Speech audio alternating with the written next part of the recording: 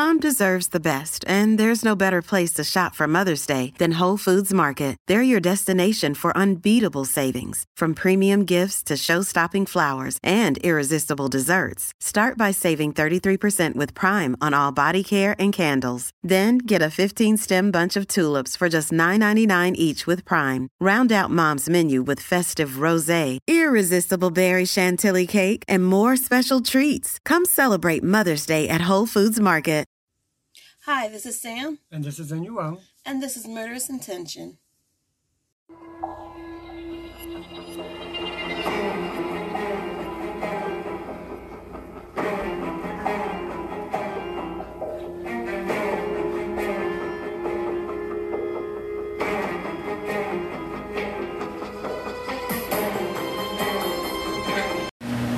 Hey guys, so sorry about last week. Kind of got caught up with other stuff going on, but we're here, and we're going to give you a double feature so that way we end season 3 with every episode we're supposed to have and on time, and try to keep our schedule going. So with what happened in Texas, just an update. So we did previously the Nicholas Cruz school shooting case, and because of what happened in Texas, Florida is wanting to reopen their the case with Nicholas, and from what I'm understanding, is basically kind of withdraw the whole mental health, issue that he had. And so far, that's as much as the update I had gotten. I'm still waiting to see what goes on, but I know they were already retrialing him. So I'm just waiting to see what happens with that. Yeah, I didn't hear that. I don't understand why you would do that, because from what if I remember the case correctly, this was a while ago, by the way. I think this was season 1 when we did this. It was legit. He had mental health issues, so why would you not try him because of something that happened in Texas? I don't get it. But anyway, this whole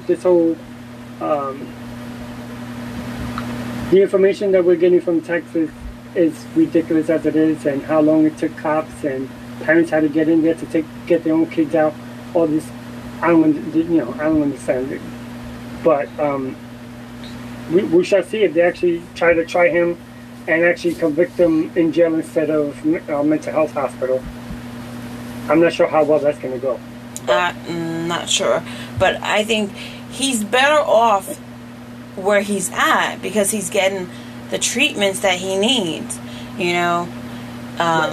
but I will, because I put for following for it, so let's see if I can be able to keep up with everything that's going on, plus with all the new things we're going to be having for season 3, that's coming up.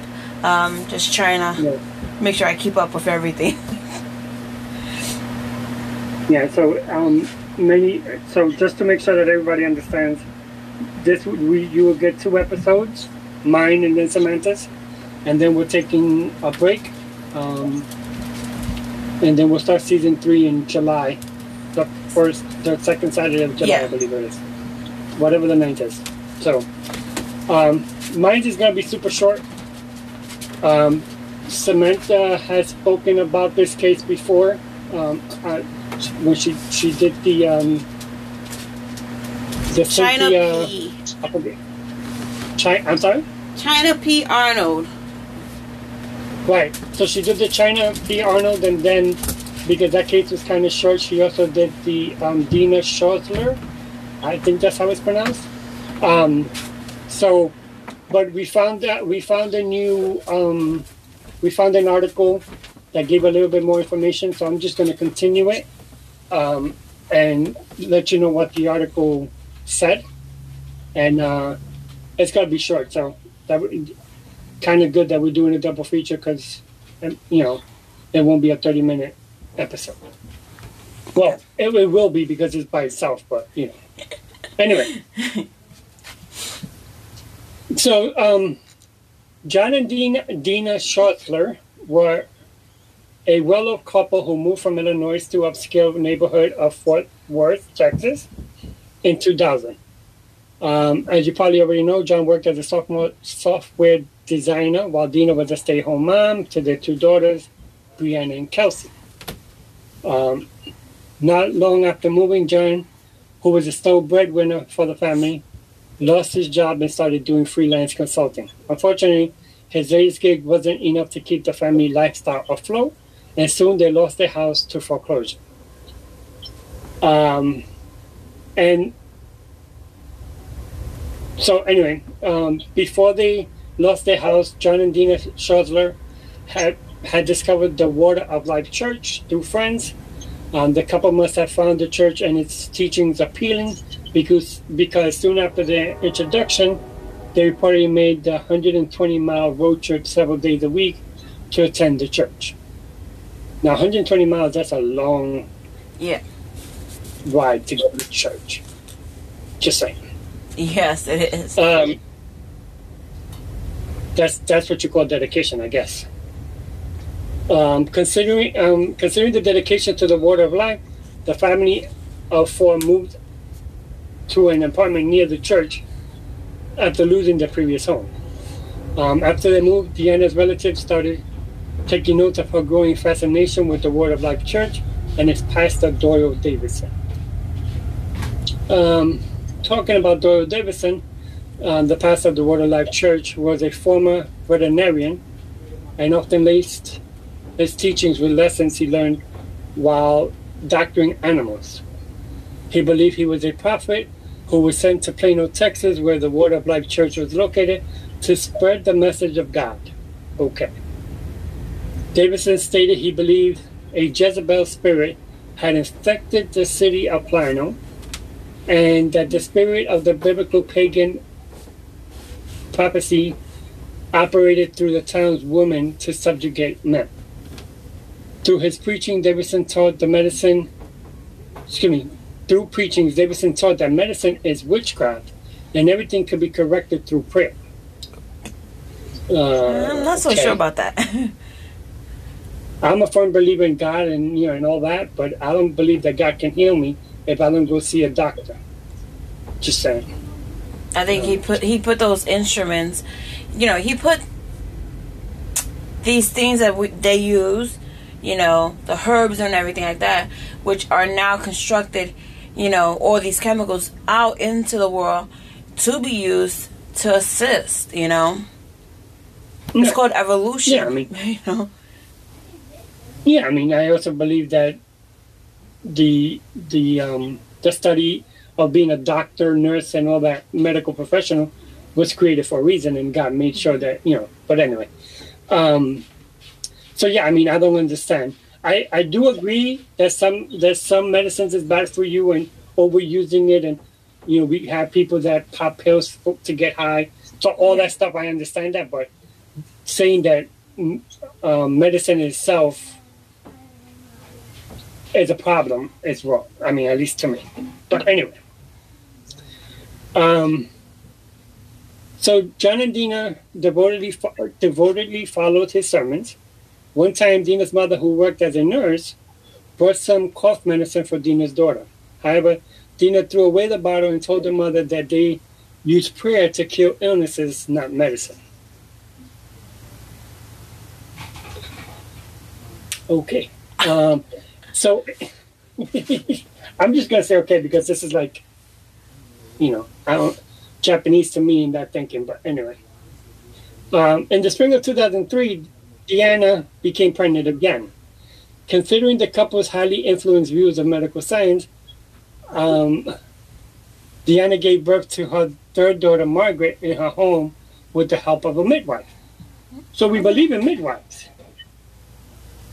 but we don't believe in medicine. So midwives are just basically, they will help guide you through your pregnancy, and they will help with the delivery. They just, tell you when to push, when it needs to be going from, like, they're more of like a more professional termed coach, because they can actually assist with the whole labor and pushing out and whatnot. But if it gets too dangerous, where either the mother or the child can be harmed, they are supposed to call a doctor to go and assist with that. Right. Well, that's where I was going with it. Because, midwives are great, and even people that believe in hospitals and all that rather do it at home with a midwife than going to the hospital and getting juiced up, getting what they call juiced up, or getting all that, what is it called? That thing that knocks out your, that helps with the pain. An epidural? Anesthesia and all that kind of stuff. Huh? Like an epidural? Epidural and all that. So, with a midwife, you don't have none of that because they can't inject you with that stuff. You're bearing the pain. You're bearing the pain, like back before, in the old days where you just went to the what's it called, the plantation, wherever, you just propped your legs open and let it pop out. Whatever happened. Just saying, that's the old way of doing it. Well, you didn't just go to the plantation and just pop out. No, I call it plantation, but it's really the fields, wherever. And they put a blanket or something on the floor, and it just, hopefully nothing happened, because if not, you were dead. Like the baby was breached or something, then there'd be a different issue. But anyway, I'm going too deep into this right now. Yeah. Okay. So, Dena later claimed she had given birth to twins, a boy and a girl, but the boy had died during the birth and returned to God. Previously, Dena had suffered from minor postpartum depression after giving birth to her first two daughters. Mm-hmm. And by the looks of it, Dena was again experiencing some kind of mental struggles, but a lack of clinical care only served to worsen the situation. Just a day after giving birth to Margaret, Dena tried to kill herself by cutting her wrist. John found her bleeding in the bathroom, but he didn't think to take her to the hospital. They covered up the injuries with bandages and prayed to heal them. Okay. Yeah. She could have died, bled out. God does miracles, but I don't know about all this now. I don't know. Isn't it like a sin to try to off yourself? Yes. But at the same time, I don't know what this Word of Life was teaching them, because apparently I can't comment on what exactly they were teaching them, but besides the fact that we don't believe in medicine, God will heal you. That just sounds like a crock of ball. That's to me too, but so anyway, 5 days later after her suicide attempt, Dena burst out of the apartment and took off running while Kelsey was watching The Little Mermaid on TV. Dena believed that the characters on TV were talking to her and laughing at her.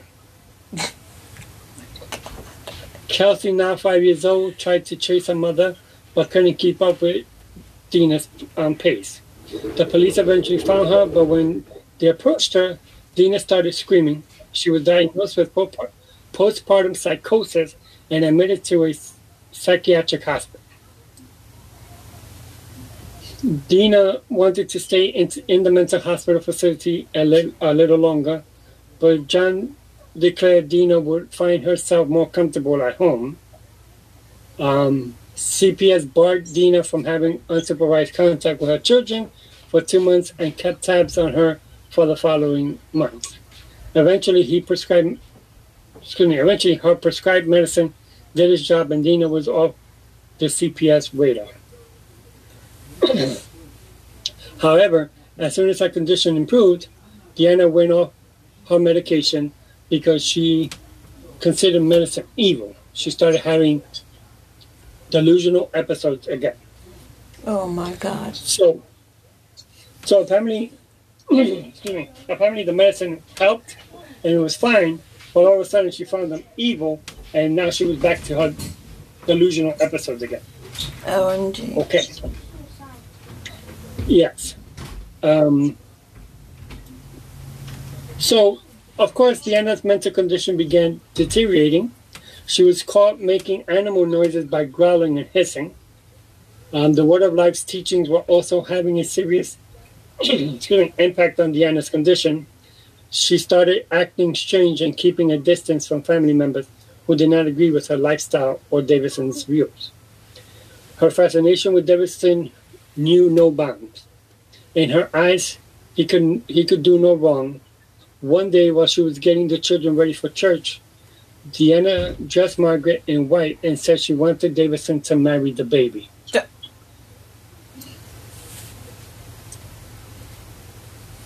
Okay, I got to say this, and I believe I said this to you when you first brought this up. So. This sounds like a damn cult to me. Yeah, most def. Okay. Though John convinced his wife to put another outfit on the child, he failed to notify CPS about Dena's worsening mental state. Okay. I had a comment, but I'm going to leave that to the end. After church, Dena said she wanted to give her baby to God. John again brushed off the comment, and the two went to sleep. The next morning,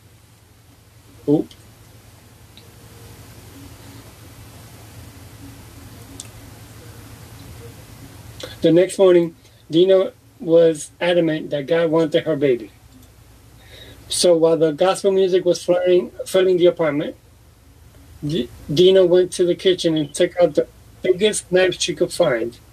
With a 9-inch blade, she cut off her 10-month-old baby's arm, killing her in the process. Oh my God. When the police arrived at the scene, they were shocked at what they found. Dena was calmly sitting with bloody hands and singing Christian hymns. Hours after her arrest, she was heard repeatedly chanting, "Thank you, Jesus, thank you, Lord." The court found Dena not guilty by reason of insanity. She was committed to the North Texas State Hospital and was later released to outpatient status. So, I understand the mental, that she actually did mental problem. I can't, I'm not going to poke fun at mental illness because it's not funny whatsoever. But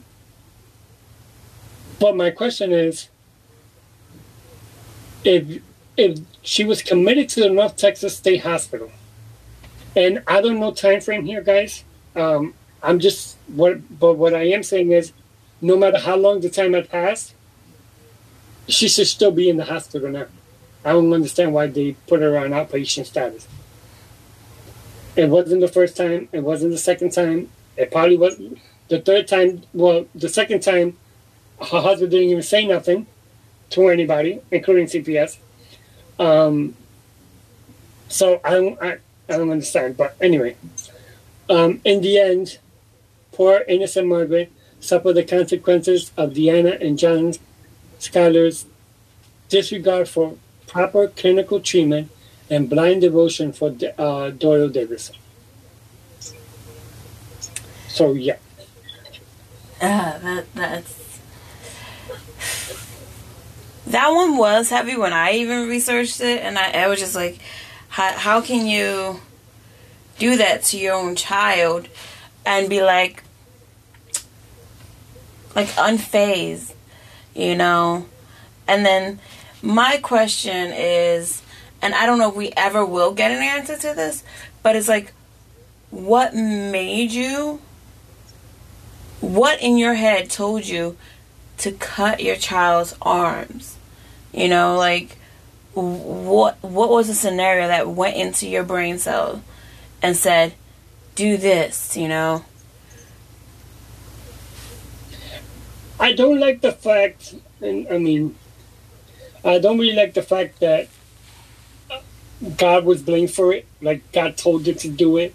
You know, like, I understand that I've seen and heard cases that they actually bring you through the whole process, which this case didn't really do. And, you know, supposedly in a dream, they heard from Jesus and said, listen, this person's evil, you have to kill him. That I can kind of understand because there's a process to it. From the beginning to the end, what the dream was about, they remember it vividly, and so on and so forth. This case doesn't really say, besides she had, I know that her postpartum psychosis could have been part of it. I understand that postpartum depression could cause mothers, just particularly, of course, because that's who it happens to harm their children because for whatever reason they have a problem with that particular child. Yeah. I know of mothers that had postpartum depression on all of their after each birth. So it wasn't just one particular child, but all the children, and she knew. But yeah, I mean, I gotta also state that her husband did her no favors here. No. I think her husband was a bigger problem than she was, because if she would have got the mental health and stayed on the medicine the way she was supposed to, this would have never happened. You have to put some blame on the church because a veterinarian pastor, I don't understand how you get from veterinarian to pastor, but okay. His teachings weren't biblical in any means, you know, especially when they're talking about what his main thing was about medicine. And, you know, so I'm confused about it completely in that aspect, but yeah, you know, unfortunately, Margaret Schlosser suffered the consequences. I'm not. Do we know if the other two children were taken away? I believe so. No. I think they were. I can't recall, being honest.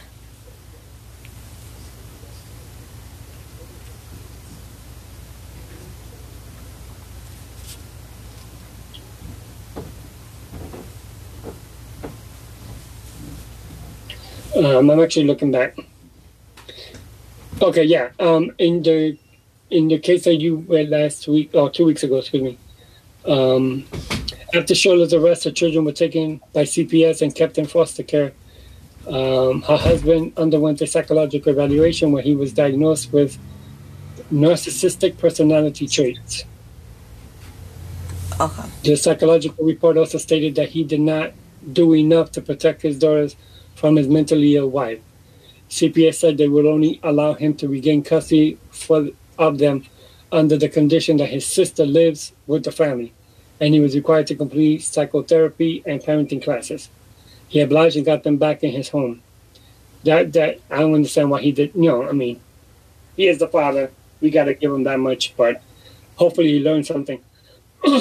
Well, I think he did, because it says he subsequently filed for divorce. After the divorce settlement, Deanna was prohibited from ever having contact with him or their daughters again. So he probably did learn something. It's crazy. It's crazy, for sure. It's definitely crazy.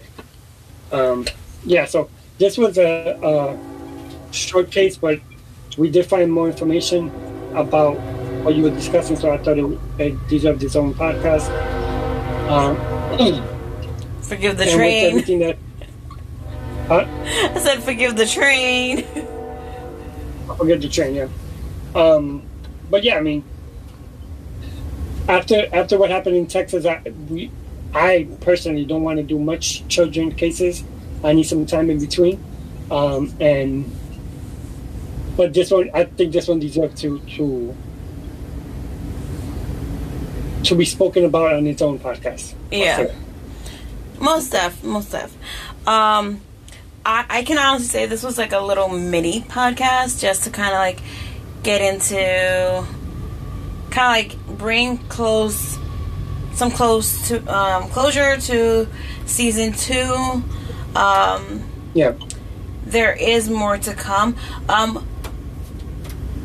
One thing I want to say is that I've been thinking, about like starting. Maybe we should do some like little mini series just in between the week, where it's just either you or just me, just kind of like giving off a really quick story or really quick info about a case, and just have it where it's meant for those who want to subscribe to us, that way they have that little extra, to them.